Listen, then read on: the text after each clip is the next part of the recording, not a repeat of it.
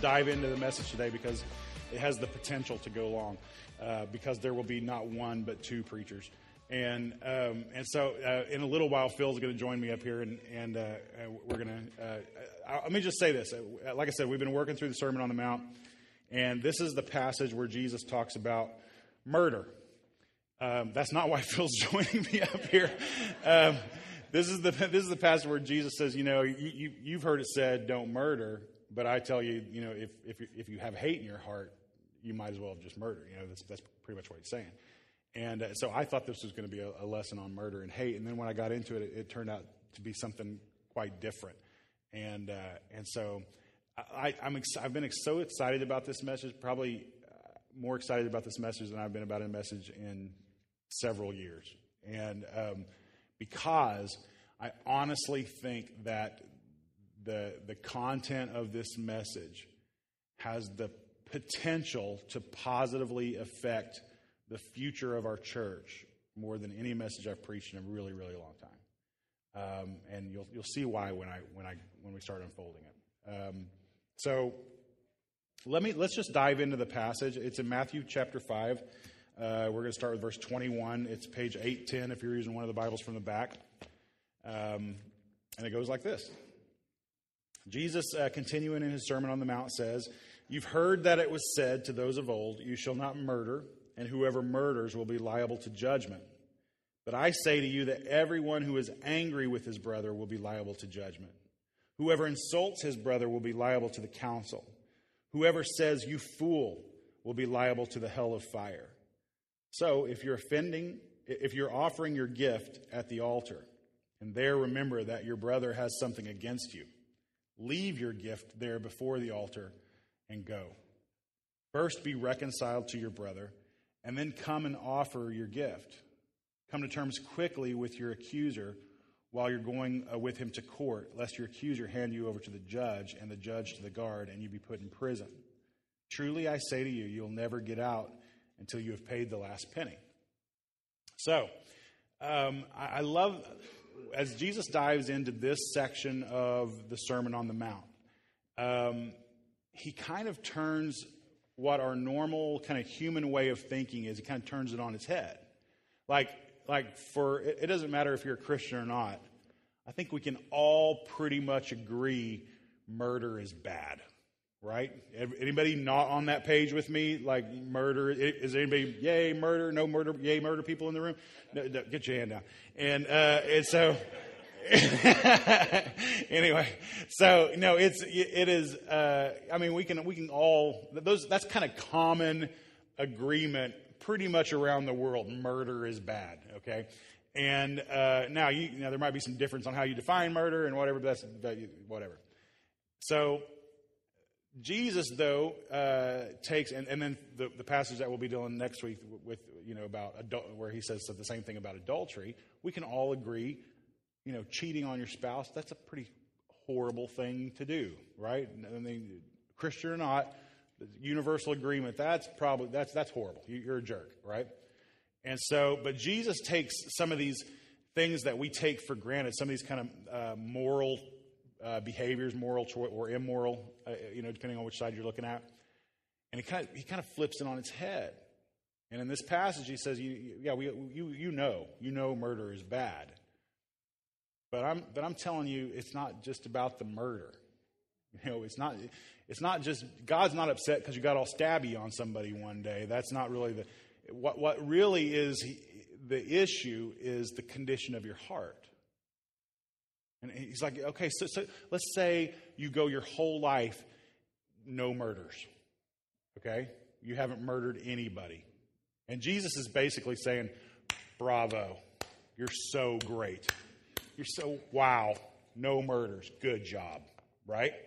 That's my sarcastic Jesus impression, okay? And so he's saying, because it's really not about that, it's about, he's like, let's say you didn't murder anybody, but you stay angry with one of your brothers or your sisters. You stay angry. You don't allow yourself to forgive and move on. Or you are constantly insulting to someone. or you just speak harshly to them because you just have this kind of lack of respect or hate or whatever it is that's kind of overflowing out of your heart. You're just a hateful person. You're just a non-forgiving, hateful type of person. And Jesus' comment is, do you really think you won in life if you can just say, I didn't murder, but I was still kind of horrible in these areas here? And the point Jesus is bringing out here, such a great point, and I put it up on this, oh, he's already up there, is that Jesus sees the sins of the heart. Jesus sees the sins of the heart. Can I tell you this? I don't know if you've heard this preached before. Like anybody, like we talk a lot about life change. We talk a lot about change, in church and things like that, and becoming better people or more godly people or whatever. Can I just tell you, anybody can change their actions. Anybody can. I mean, there are good people outside of the Christian. Have you ever met somebody that's a good person outside the Christian faith?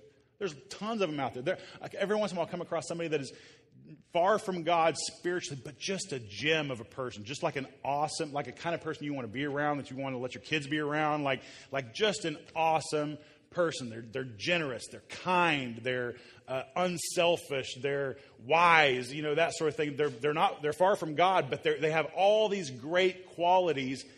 Anybody can change your actions. Anybody can. But I'm convinced that only God can change your heart. Only God, like you can get your actions under control. But I'm not so sure you have the power within you to actually bring true change to your heart. I think it requires the Holy Spirit to do that. It really does. And I think Jesus, what he's really kind of getting at in the first part of this passage is, actions are important. The choices you make are important. But when it comes to the heart of the person that you are, you need God for that. And that needs to be a priority for you. So you went your whole life without murdering. That's great. But lots of people can do that and be far from God. Amen? And so, what's the condition of your heart? Like when we hold up the list of the 10 Commandments and we kind of read off all those, basic, human moral commands that God has given us, that sort of thing. You might think, well, based on the 10 Commandments, I'm doing pretty good. But when Jesus says no, but how's your heart? So you didn't kill that guy, but you hate him, and you will not let go of that hate. You didn't kill that guy, but you talk bad about him every opportunity you get behind his back. You didn't kill him, but you cannot stop insulting him. Do you really think you won? Do you really think your life represents what Christ wants it to represent? Jesus sees the sins of the heart. It's one of the reasons that a lot of times when a person dies, and a lot of times there will be questions about the eternity of that person who's passed on. And one of my responses that I sometimes give is that the truth is we can't see. We don't know. We're not God. We can't judge. Only God can see the condition of a person's heart.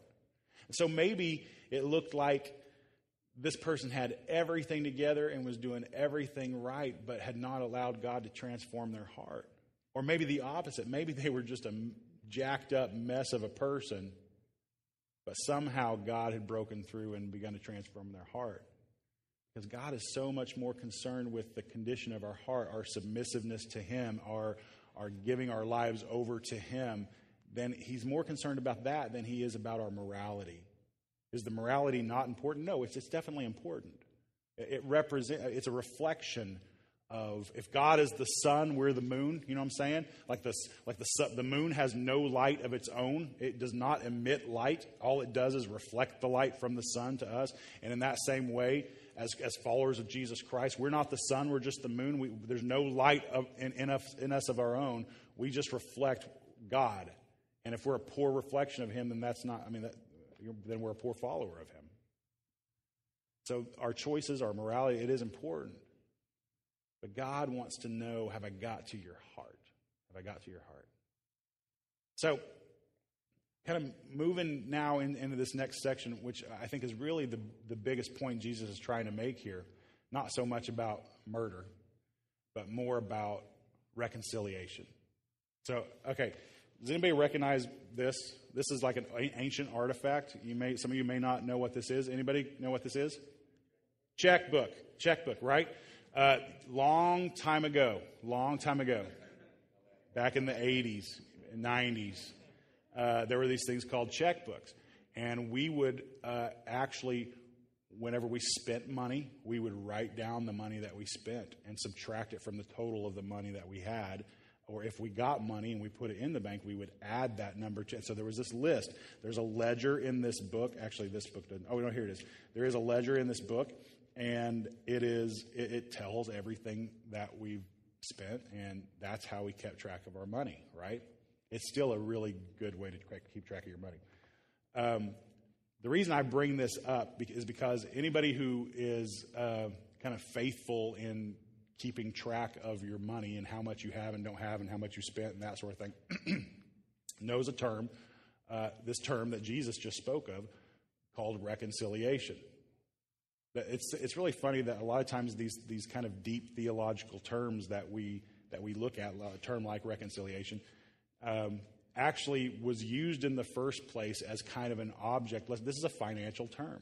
It's not really a term so much about relationship as it's a financial term. And Jesus uses this term, the other biblical writers use this term of reconciliation because it was an easily identified notion that they could then use as an example for something that's going on either between, two people or between man and God or, whatever else, this idea of reconciliation. Now, to reconcile your checkbook, to reconcile your bank account means that you believe there's a discrepancy. Usually the discrepancy is you think you have more money than the bank says you have, right? That's usually that discrepancy. And so then you go through this process of, you recognize, that there's an issue. Then you kind of go through this process of trying to find that and deal with it and make everything correct so everything becomes level again, truth with truth. That's why people who love math, people who are into accounting, one of the things they love so much about that line of work is it's black and white. It's right and it's wrong. There's never any, when it comes to math, there are no gray areas. It is either right or it's wrong. Now, don't give me your complex math and stuff like that. I'm just talking about basic math. It's either right or it's wrong, right? And there's for people who really get into math and get into accounting, there's a certain piece about zeroing everything out. Am I right, Scott? I know you're grinning back there. There's a certain piece about just zeroing everything out and knowing that we got truth on both sides, right? And so Jesus uses this term, this financial term, when he's talking about our relationships with each other, to reconcile our relationships with each other. Now, I want to take you through the steps of reconciliation and what that really looks like, and then I'm going to call Phil up and we're going to talk a little bit more about it. But when there is an issue between us and a brother or sister, now Jesus speaks directly of but brothers and sisters. Okay. Now, when Jesus, it's really easy to kind of jump on that and say this is really dealing with people who are also Christians. But Jesus, when he said brothers and sisters, he's just speaking to a crowd of Jews. He basically was meaning everybody in your nation. Your brothers and sisters, your fellow Israelites. This is how you should be dealing with each other, right? So I don't think we can get off the hook so easy as to say this only applies to our church mates here. I think it really is kind of a standard of reconciliation that we should seek out. So the first step is in reconciliation is this. We have to recognize that an offense exists. We have to recognize that an offense exists. And that may seem like a really simple, kind of no-brainer step, but it's actually a very, very important step. Because if you're like me, like I try to be a person that doesn't get offended very easily. You know what I'm saying? Like we know people who just get offended at the drop of a hat, and none of us want to be that guy, none of us want to be that gal. I try to be a person that just kind of lets things roll off and kind of put it behind me and forget about and stuff like that. But every once in a while, one of those offenses sticks to me. You know what I'm talking about? It kind of sticks to you in a way that it just kind of keeps digging at you, and it just kind of keeps digging at you. And before long, you may have done such a good job of kind of letting it roll off your back that it takes you a little while to realize, I'm upset because something's been done, or I feel like something's been done wrong to me. And so step one is recognizing that there is an offense. There's a discrepancy in the count. You see things this way. Somebody else sees things this way. We're not level. There's a discrepancy that has to be dealt with, right? Step two is this. You need to accurately identify the offense. Accurately identify the offense. You might be able to come up with this on your own, and you might need some help with that. You might need a person to help you clearly identify what the offense is. Because here's the thing about offenses. A lot of times we have blinders on when it comes to offensive. We can only see the offense of the other person, and a lot of times it's difficult for us to see our own ownership in this conflict, right? And so another person can help you come to truth in that matter. Or a conversation with the person that you feel like has offended you can help you see clearly the truth in that matter. You may have offended them as well and not even realize it or whatever. But whatever, do a little bit of work to clearly identify what the offense is. Why is it that this upset me? And that's a great question. Not just what happened, but why is it that this affected me the way it affected me? Why is it that I was offended? Because that might be your issue and not their issue. You know what I'm saying? So clearly identify the offense. Step three is this. Address your brother or your sister face to face. Address that person face to face. Can I just tell you, this is just some practical wisdom. It doesn't come from the Word of God. If the Word of God was written today, it'd probably be in there, but it wasn't. And it was written 2,000 years ago. Do not deal with your offenses through email or texting or any of that stuff. It will not go well for you. It will not. It will not go well for you. Because there's so much that gets lost in translation through a text. Because if you think somebody has wronged you, or if you think they're upset with you, you will take what could have been a very innocent written statement, and you will read all kinds of anger and attack into that statement that may not be there at all. And it just elevates the situation and elevates the situation. It is a horrible. I tell this to our staff members at our church all the time. If there's an issue, even if it's a small issue between you and another person, try to deal with that thing face to face. Don't deal with it, in texting or emails or whatever, because you want to make sure communication is clear when you're dealing with this thing. You don't want to unnecessarily elevate the situation. Face to face. Besides that, it's just the right thing to do. It's a respectful thing to do. It's the courageous thing to do to deal with people face to face. All right. Step three: bring in help if necessary. Bring in help if necessary. If I'm working through my checkbook and I have worked this thing over a dozen different times and cannot find the mistake, oftentimes it's best to bring in somebody who has a keener eye about these things that can help me find where I've made the mistake. And the same thing is true in terms of relationships with each other. If you have gone face to face and it just ended up with you guys sparring and no resolution, sometimes it's best to say, you know what, we need some help in this. We need some help in this. And you call in a neutral party, a third person, a neutral person who can kind of listen and objectively say, this is where you or both of you got a little off base. This is where the fault is. And a third party can be really, really helpful. But let me just tell you, for a Christian, that third party is not a judge. It's not a judge. The Bible takes away your right as a follower of Jesus Christ, takes away your right to sue another brother. Because it looks horrible. It looks horrible. It makes Jesus look bad. It makes the church look bad. It makes you look like a hypocrite. That third party is not a judge. Grab a trusted, somebody with wisdom that you trust, Maybe it's an elder in the church. Maybe it's a staff member. Maybe it's just a very wise friend that you have, or somebody that can be objective. Okay? Don't go grab your wife or husband. They probably can't be objective. Okay? Grab somebody who can be objective. There are actually, when it gets really serious and it feels like litigation is necessary, there are actually Christian mediation groups out there that will come in and help mediate between a situation, and those organizations are out there too. But stay out of the courts if you're a Christian, especially when it comes to another brother or sister in Christ, okay? All right. Step 5. Walk patiently and carefully through restoration. There's been this offense between you and another person, and you have come to some sort of agreement, some sort of peace, but that peace is very fragile for a while. And it's very important for you to walk patiently and carefully, and I'll add prayerfully, through that restoration process. Reconciliation can take a day or a few months or whatever it takes you to kind of get from conflict to peace. It's kind of a short term.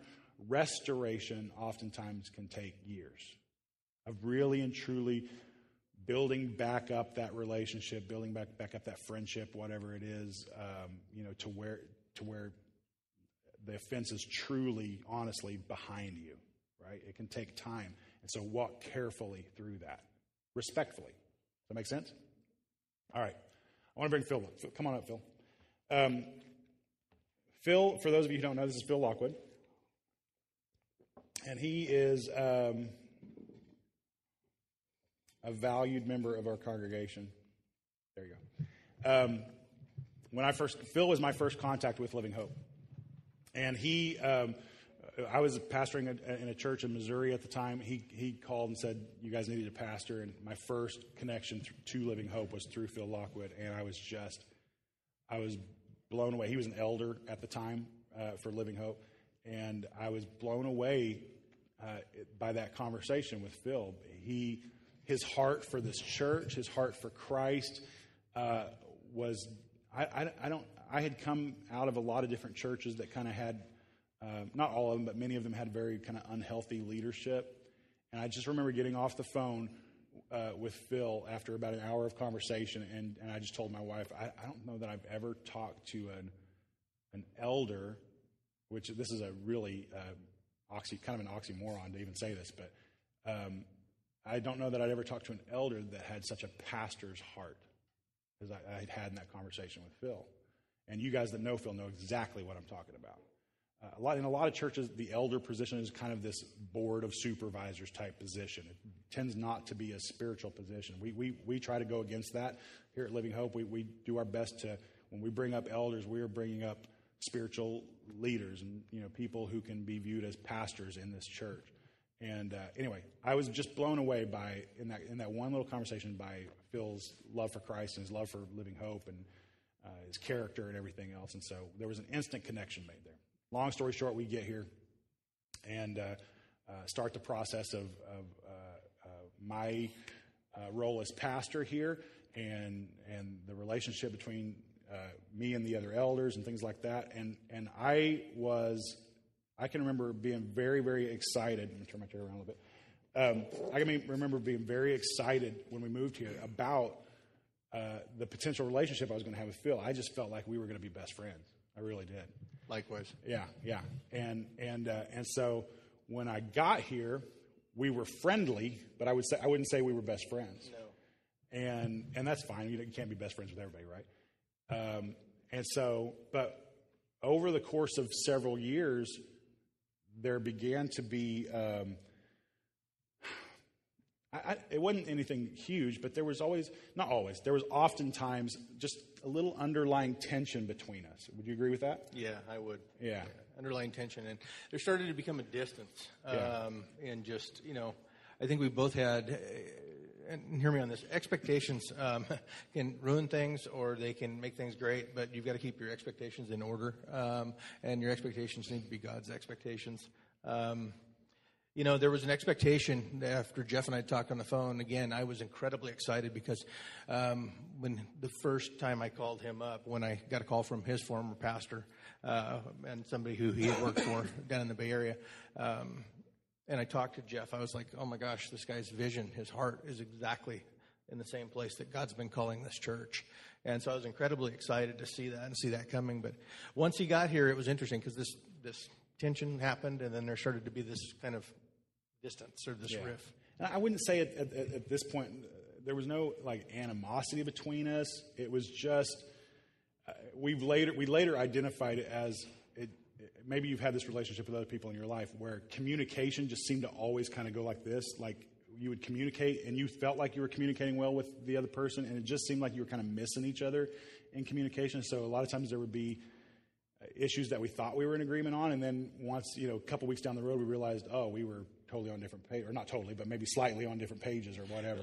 It was, yeah. I mean, there were times I can remember going home to Angela and going, I don't know what's going on here because, I swear Jeff said white and he had said black, and I mean, we were missing on major issues a lot of the time, and it was just, and it was compounding. It was frustrating, but at the same time, I had great love for Phil, and I believe Likewise. He had great love for me, and it wasn't like there was a total breakdown in our relationship or anything. It was just, like I said, just kind of this underlying tension that seemed to be there often. And so that went on for several years, 4, 5 years or so, where we got along well. We joked around with each other. I mean, you guys have seen us joke around with each other in service and things like that. And we love to tease each other and genuinely enjoyed that kind of relationship. But there was no deep, other than the bond we had in Christ, I would say there was no deepness in our friendship. Right. Is that accurate? Yeah. Yeah. So it was 2 or 3 years ago now? 3? Probably 3. 3 years ago now. Things kind of came to a head, and we're not going to. We got some great lessons to teach from our experience, and I'm not going to dive into everything that went wrong between us because that's not really the issue. The issue is what we learned from it. But to just kind of sum it up, I would say we just were not on the same page with philosophy of leadership, that sort of thing. We were just kind of, and it came to a head about 3 years ago, and it got way more tense than normal. Yeah. And so the other elders that were on the elder board at that time were privy to all of this and that sort of thing. But it just got really, really, really tense between us. And that was that process. Put that list back up there, Jamie. That was that process, I think, of that first step of recognizing that an offense exists, where it was like, okay, this is more than just what we've been experiencing so far. It's starting to look like a breakdown in our relationship. Before we were kind of working through things, and now it started to feel like a breakdown, I would say. And so there was some back and forth, and long story short, I was offended, he was offended, I was hurt, he was hurt, I was angry, he was angry. It just got honest. I wouldn't say it got sinful, but it got ugly for a while. Yeah, it did. Yeah. For me, it was hard. You guys know me, I get a little emotional at times. Thank God that he breaks our heart over things like this. But it was incredibly hard because, let me first start off by what we were both upset and angry about started out as something incredibly righteous. Right. Because one of the things that drew Jeff and I absolutely back together was the fact that when you boil it all away, when you take all the how-to or the, how should we do this, how should this happen, when you boil it all away, what Jeff and I are both the primary drive in our life is to see people come into that life-changing personal relationship with Jesus Christ. And that was the righteous thing that this all started on, was really a difference in how that should happen, a difference in the leadership style to get us there, a difference in what the priority should be to walk down that path. One of the things that for me was incredibly hard, and I'll admit this up front, I love the way Oswald Chambers says it here.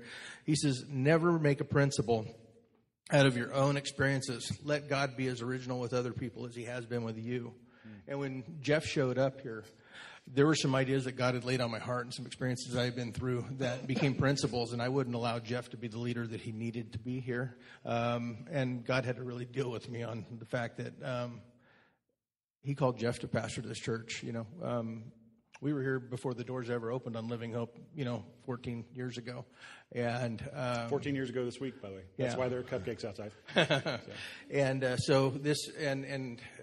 God had clearly called us to this church. This was one of those times when I used one of the bullets in my gun, telling my wife that, she wasn't really feeling a call to leave our old church in Vacaville and come up here to help plant this.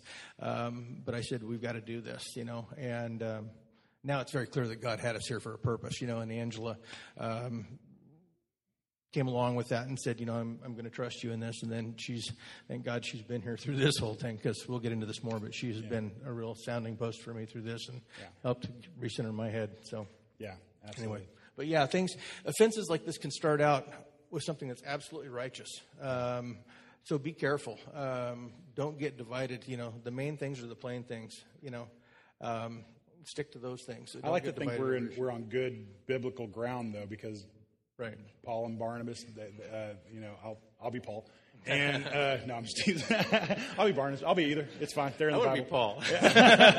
And so don't start something. No, I'm just come on, Jeff. So anyway, so we, if you know the story of Paul and Barnabas in the Bible, Paul and Barnabas were missionary partners, and they'd been going around planting churches, and there was a young man by the name of John Mark, who Barnabas felt very deeply that he wanted to take on another missionary journey with them.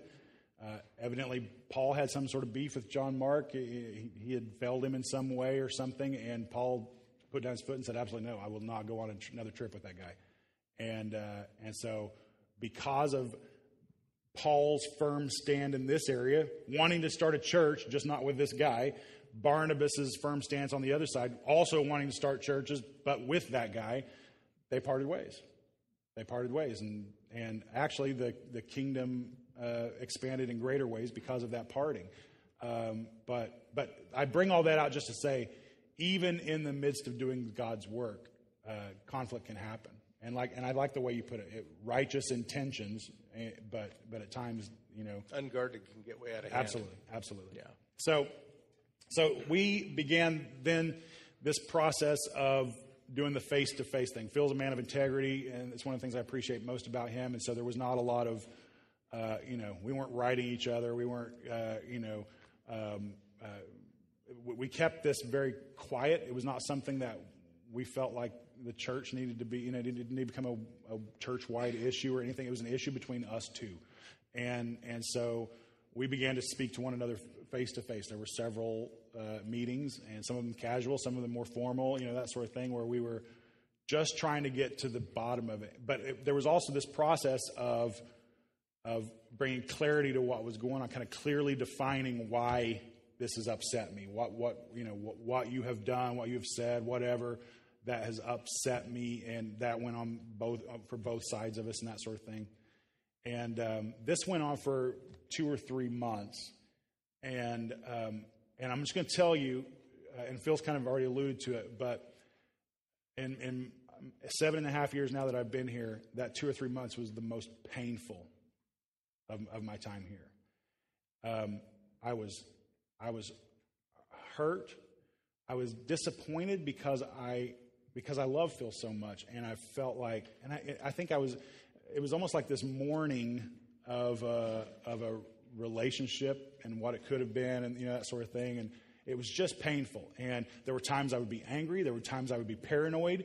I can remember one night I ugly cried for an hour. I mean, just absolutely, it's not running up my face instead of down. I mean, it was a nasty cry session.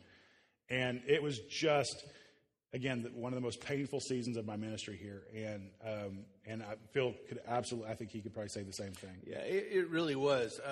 There were times for me where I felt like, I'd been a part of this church, and really, during the transition time between our former pastor and Jeff coming, had really helped to pastor the church and stuff. And, God gave me a love for Living Hope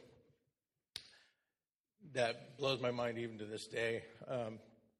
when Jeff says, I really love you guys, I understand that that's genuine, because I feel the same way about this church. I feel the same way about this community. But during that period of time, again, hats off to my wife, Angela. You know, God knows that man needed a helper, and he gave me one that's amazing. It was Sunday after Sunday after Sunday, I would come to church and sit in the chairs and watch Jeff teach and be bitter and pick fault with what he was teaching, and just continue to build the offense, because, you know, I just was letting this thing run. There were things going on in my imagination about, you know, him turning the church against me, you know, and pushing me to the outside. And Angela just kept checking in with me, going, you know, you got to look at this a different way. It may not be as you're seeing it, you know. And, you know, there were things that I was holding against Jeff that later on in conversation, that was never what his intent was, and he had never done it, but they were the way Jeff talked earlier about the fact that he's one of those guys that doesn't, you know, get offended easily, and I tend to sometimes get offended before the hat hits the ground, you know, and I have to watch that, and she helps keep me in balance on that. But she, you know, Sunday after Sunday for months, I would wake up and I would be like, I don't want to go to Living Hope anymore. We need to leave. And I was that close to pulling my family and going and finding another church, leaving Living Hope and leaving it behind. I mean, it was literally Sunday after Sunday. There were Sundays I wouldn't show up because I just couldn't be here because I was just so angry over the situation. And so it was deep. It was a really, really deep thing. You know, we'll get into it a little more, but yeah. I really felt that a lot of it was just me. Well, I think it was one of those things that once it got to the point that it got to, now came the part of us, you know, helping ourselves climb off of that cliff, you know, that sort of thing. And so, and I would just say that, you know, there was only a handful of people that knew any of this was going on, and I can remember at one time somebody telling me, you know, do we need to get more proactive? Are you afraid Phil's, you know, might try to split the church? Things like that. And my response was, and you guys have heard me say my qualifications for people who I will listen to their criticism, and it was my exact same response where I said, I'm not worried about that. One, because I know beyond a shadow of a doubt, Phil loves Jesus. I mean, his relationship with Christ was just unquestionable in my mind. That, I mean, he has a passionate love for his Savior. And two, I know beyond a shadow of a doubt he loves this church. And I don't think he would ever do anything intentionally to harm it. I really believe that. And then the third thing was I said, and despite what's going on, I really do believe Phil still loves me. And Phil was thinking I believed some of the same stuff about me, and it was just, it's really important. Now, it could have been, if it was another person who maybe didn't have those same criteria, then I might have been a little bit more proactive or defensive or whatever else. But I took great peace in holding on to those three facts because the enemy was constantly trying to get me to forget those three facts. Yeah. And for me, likewise, it was the same way. You know, there was the fact that Angela kept asking me. She said, you know, I said, it's time to leave. It's time to go. And she says, God called you someplace else. And my answer to that was no, I didn't feel a calling. And so, you know, she pointed out to me it was a desire in my heart. But then the other thing was, in sitting through all the interviews with Jeff and spending the time with him, I still at a core knew who he was and knew what his passion was. And I need reminding from time to time, but she, you know, Angela wouldn't let me forget that, you know, Jeff is not your enemy in this thing. You know, you need to look, you know, and I remember going through marriage counseling, and it's something that we need to use in all our relationships. You know, they said, your wife is not your enemy, you know, and I'm not saying Jeff's my wife, but he's not my enemy. You know, and that's the thing. We were both on a like-minded path. And so it was the fact that there were these little stones of remembrance of who he was at his core, that kept actually making me mad because they wouldn't allow me to walk away from this situation and just turn my back on it. Yeah. So we went through, like I said, a few months of just this intense kind of conflict between us. And then it was Phil who very wisely at one point said, what would you think about us bringing in a mediator? And I said, yeah, I think we need that. And so Pastor Raleigh Goggin from Valley Church met us one night up at the church office, just the three of us. And I can't...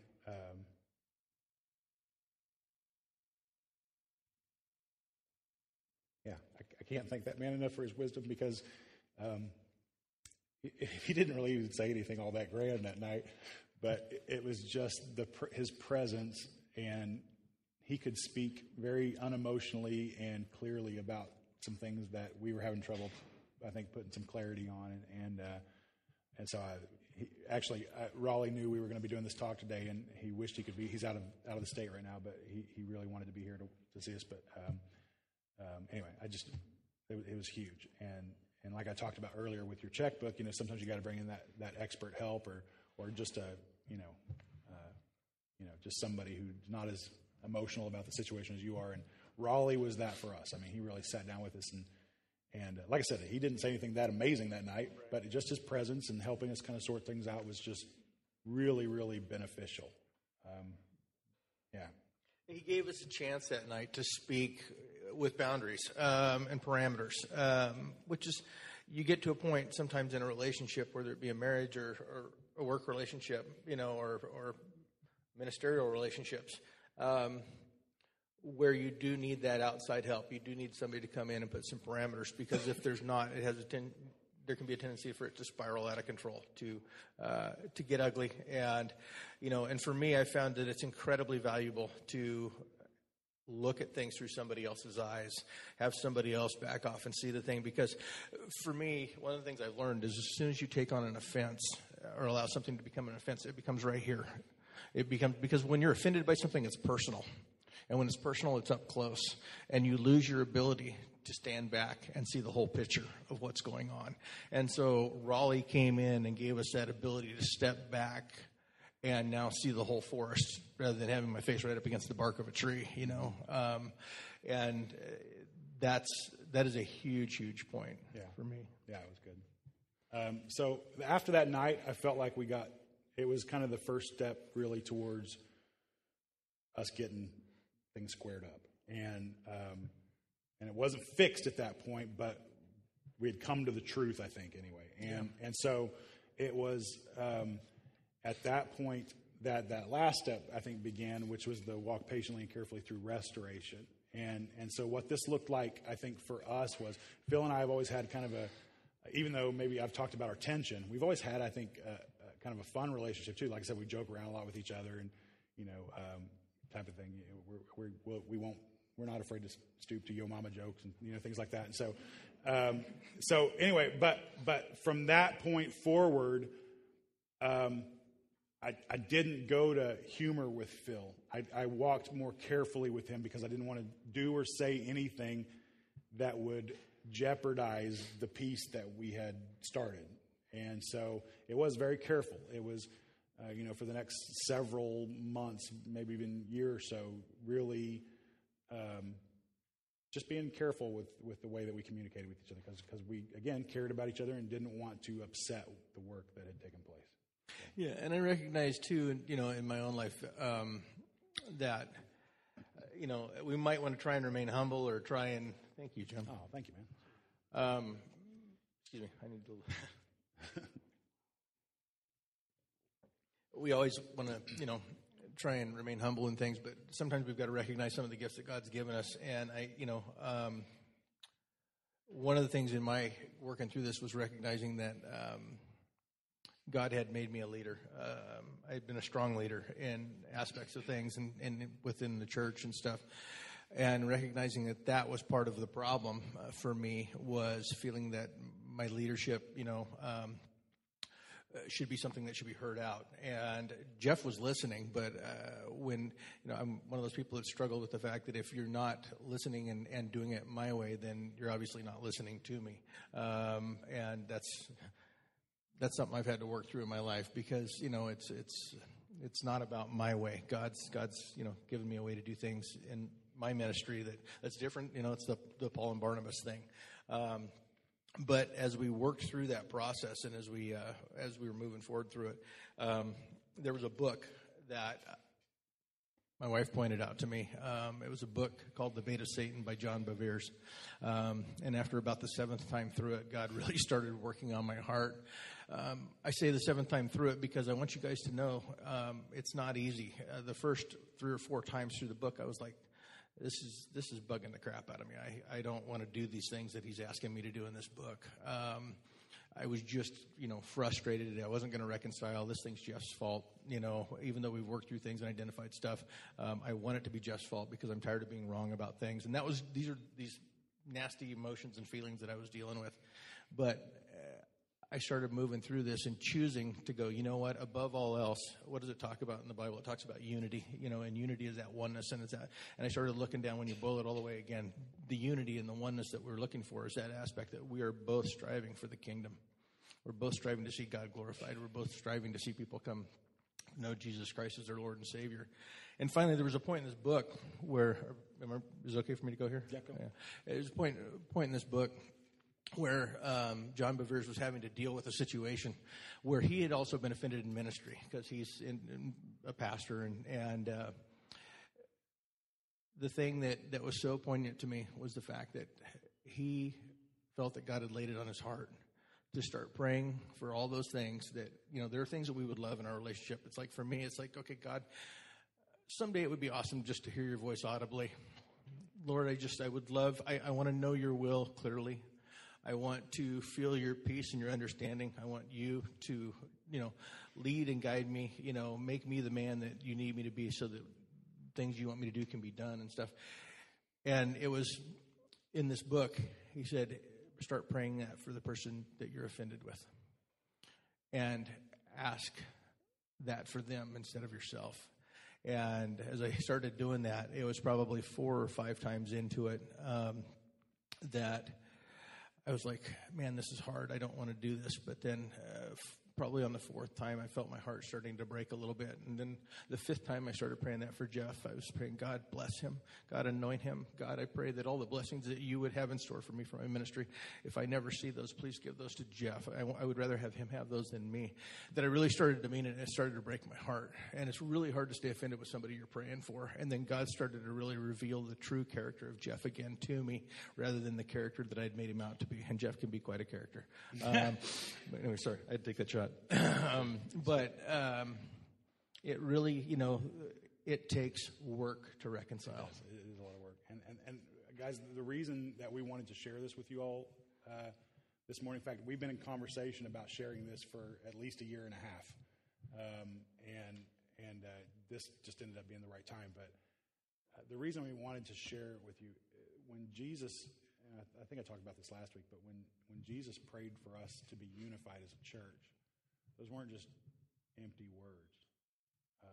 Again, he's on his way to the cross, and that's the most important thing on his mind at that moment. God, let my church be unified. And not that we could sit up here and say we're perfect or did everything perfect, or, because that's certainly not the case. But our hope is that you would love each other and love Jesus and love this church so much that you would fight for unity. I mean, sometimes unity has to be fought for. And so that you would stop being a person, if this is you, stop being a person that you run or blow up the room or whatever else every time you get offended. That's the popular thing to do. That makes the most interesting story, whatever. But the church, the world around us expects us to do that. Expects us to be mean to each other. They expect us to fight over insignificant things. They expect us to act, un-Christ-like. They've come to expect that from churches, and I want our church to be a difference in that. I want us to be a people who will fight for unity at all costs, because it's the most important thing. I'm convinced. And we've enjoyed it up until now, and I have no reason to expect that we won't continue to enjoy it. But one of the things that makes living hope is the unity that we experience here. It's powerful, it's tangible, and it's good. And honestly, when I'm in conversation with the elders about, because there sometimes occasionally church discipline issues come up, one of the things that we will use as a kind of guide as to how much we need to get involved in a certain situation is this impacting the unity of our church?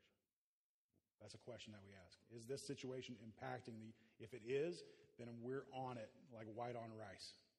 If it's not, then we'll be a little bit more patient or, whatever else. But unity is critical. And could I just challenge you this morning to kind of covenant within yourself and with God that from this point forward, I will not break fellowship with another believer. I won't do it. I will not, like Phil said, I'm not going to be Phil's enemy. He's not going to be my enemy. We might disagree. We might be very emotional about the way we disagree. But I will not break fellowship with him. I'm going to fight for unity. And it might take time, and it might not be comfortable, and that whole thing, but it's worth it. It's worth it because on the other side of it, what I can tell you is that my relationship with Phil is stronger than it's ever been. Likewise, and we are definitely stronger than we've ever been. There's a deeper love in my heart for Jeff than there's ever been. I pray for him more regularly than I ever did before. I think that was part of the problem too. Pray for the leaders. It's a hard thing to lead, the way God wants you to lead. But I pray for him more than I ever did before, and I truly, truly love him. And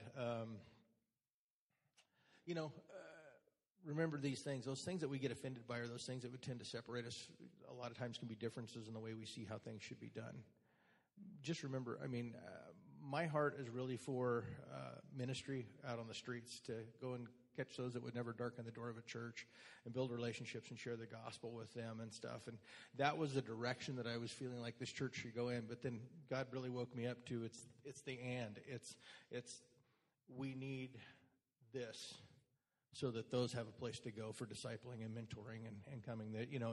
I can't be on the streets doing discipling and mentoring 25, 30 people at a time if God blesses us with that kind of a outreach, that we do. But it's the aspect that both of us can do more devastation to the enemy's camp, doing what we've been called to do and realizing that that's what God's called us to do versus, trying to conform either one of us to fit into the other one's mold, Absolutely.